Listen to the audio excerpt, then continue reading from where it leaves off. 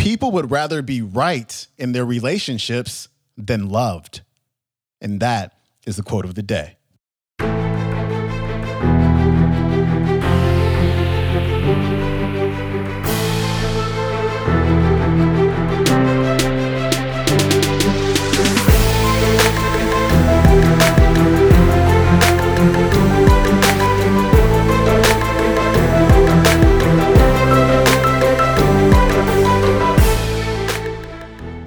Welcome back to the Quote of the Day show. I'm your host, Sean Croxton of SeanCroxton.com. It's Friday, and what that usually means is that it's Finance Friday.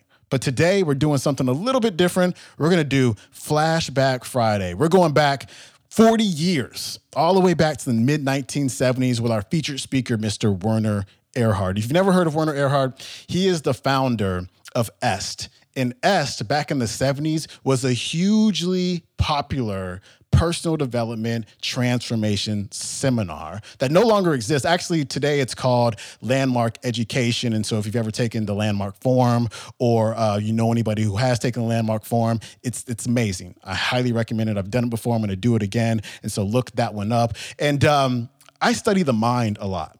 The last year or so, I've just been studying the mind almost every day. And if there's one thing I know about the mind, is that it's all about survival.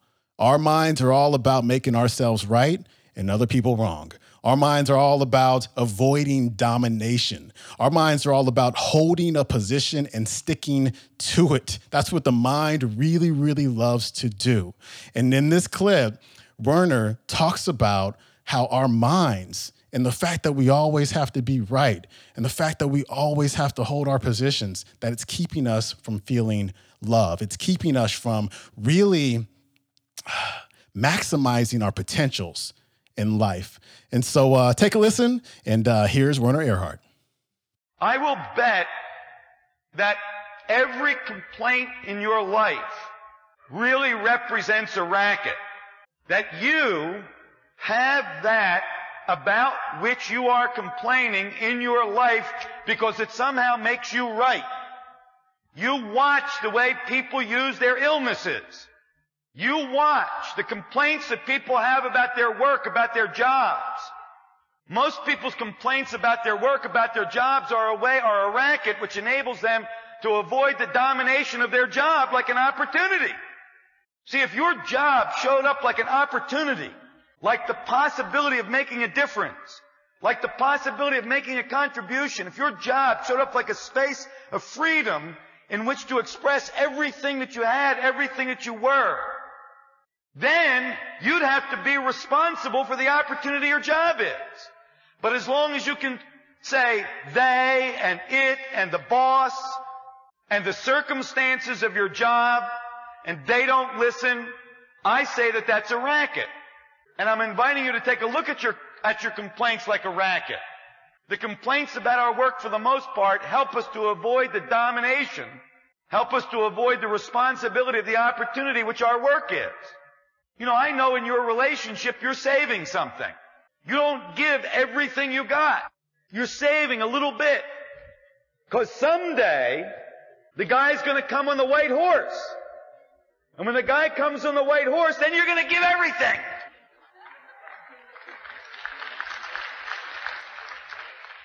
But not to him. Or not to her. No, they don't understand you. They don't fill in your own complaint.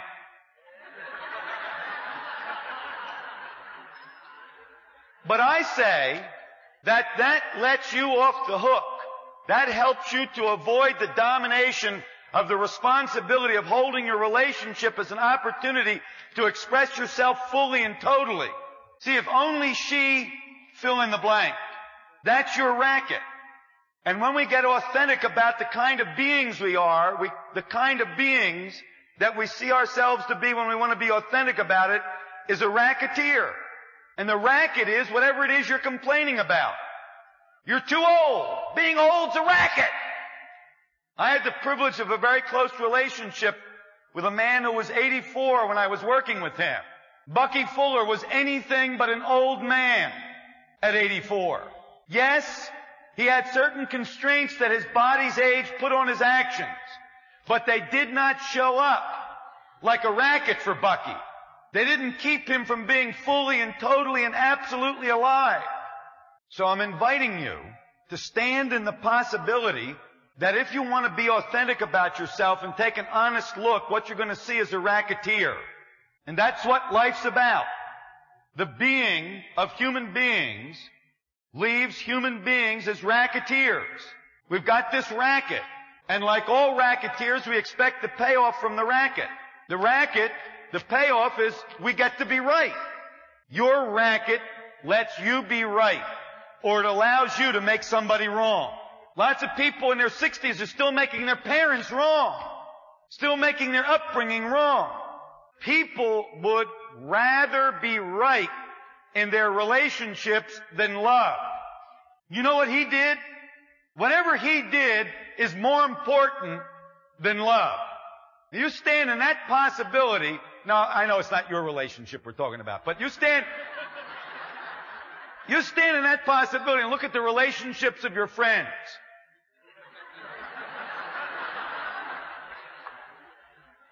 And you see, looking out from the possibility that you would exchange being right about what he did or she did.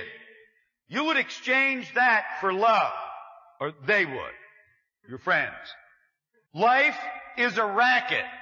And you and I are racketeers. And if you can get beyond the horror of that, to just be with the is of it, I say that there's power in that. And you have to see whether what I say turns out to be so. I'm talking about the possibility that accepting your own deep, profound inauthenticity, accepting that your life is being used by it, I'm saying that accepting that, not like the truth, not like something you believe, but accepting it as a possibility in which you are willing to stand and look out at your everyday being in the world and your engagement with your everyday concerns, I'm saying that the acceptance of that inauthenticity will lead to a breaking up of the resignation which you are. The resignation of the environment of being into which you wake up when you wake up in the morning. The day by day in this petty pace about which Shakespeare spoke, not like a set of circumstances, because I know you've got a lot of titillating circumstances in your life, but like a mood out of which one lives. I know how to put on the good face. I know how to look good, and I know you know how to look good. And television and most of what we consider to be public is about looking good. And if you look out from the possibility that your life is about looking good, you're going to see that a hell of a lot of what you're up to is about looking good. You don't mean it. And sometimes you know you don't mean it. You don't even believe in the things you believe in, and sometimes you know you don't believe in them. But you keep looking good about it.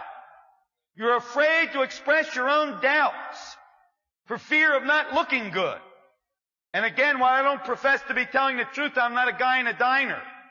So I'm inviting you to look out from the possibility that you are a racketeer, that your relationships, that your work, your job, the things in your life are really about getting these payoffs. And the best place to look is those things about which you're complaining in life. I don't like. I don't want. You see, you and I are willing to sacrifice the quality of our life for these payoffs. Like I said, in our relationships, we're willing to sacrifice love. I mean, the real presence of love. Like, maybe you can remember, we're willing to sacrifice that for being right and making the other person wrong. We're willing to sacrifice that to dominate the other person, to manipulate them, to get them to be the way we want them to be, and to avoid any manipulation or domination from them. We're willing to sacrifice love in order to win. To avoid loss, we're willing to sacrifice love in order to justify ourselves. If any inkling of an opening for generosity shows up in the relationship, we close it down very quickly in order to keep ourselves justified in the position that we're in. We're willing to give up, to sacrifice Our own self-expression. See, on your tombstone, what they're gonna put on your tombstone when you die, something was left. And we don't know what it is or was. See, they ain't gonna put on your tombstone used up. Because you ain't gonna get used up. No, you're gonna save it till Prince Charming comes. Then you're gonna give it. But not now. Not here. Not for this. Not for what you got. Most people are gonna go to their grave with the sense that there was something in them that never got expressed. That there was something there, something of real value, something that could make a difference, something that could have been a contribution, that just never got expressed, and most of us are going to go to our grave like that. Because you see, we're willing to sacrifice being used. I don't mean being used like I was speaking about before. I mean being used by being used, I mean using ourselves. Most of us are willing to sacrifice our own full self-expression for the avoidance of responsibility, to avoid the domination of taking on life like an opportunity. Most people are happy to give up their happiness. People don't have any problem sacrificing their happiness, not as long as they can be right. See, I say any place in your life where you are unhappy, I'll bet that right there you're being right, or making somebody or something else wrong. You've exchanged your own happiness for being right or making somebody or something else wrong. Okay. All right, friends, that was Werner Erhard. And you can probably tell, Werner was and still is one of the most powerful speakers out there. He was just way ahead of his time back in the 70s. What he was doing was rubbing people the wrong way. And it's crazy because what he was doing then is what people do now. And nobody really cares. It's a trip how that whole thing works. But if you want to watch a really cool documentary about him and Est, there's one on YouTube called Transformation: The Life and Times of Werner Erhard. I think that's what it's called. And if you want to listen to the entire talk, like today you just heard a clip, but if you want to listen to the entire talk, it's also on YouTube. It's called Werner Erhard, The Heart of the Matter. And it's kind of deep. I've listened to it probably about 5 or 6 times. It's 3 hours long, and it probably took until the 4th time I heard it to actually start to get it. Because he's talking about some crazy philosophical stuff, like the being of being a human being and all this stuff. And but if you listen to it over and over again, it slowly starts to make sense. So I highly recommend that. Again, it's called Heart of the Matter. And that's it for me. It was a great week. I hope you enjoyed this week's clips. If you have a chance, please head over to iTunes and subscribe to the show, leave a rating and a review. I really appreciate it. And if you haven't gotten my free ebook, head over to SeanCroxton.com. It's called The One Percenter's Mind: 7 Steps to Beating Fear, Doubt, and Indecision, and how to get everything you want. I'm out. I'll see you Monday. Peace.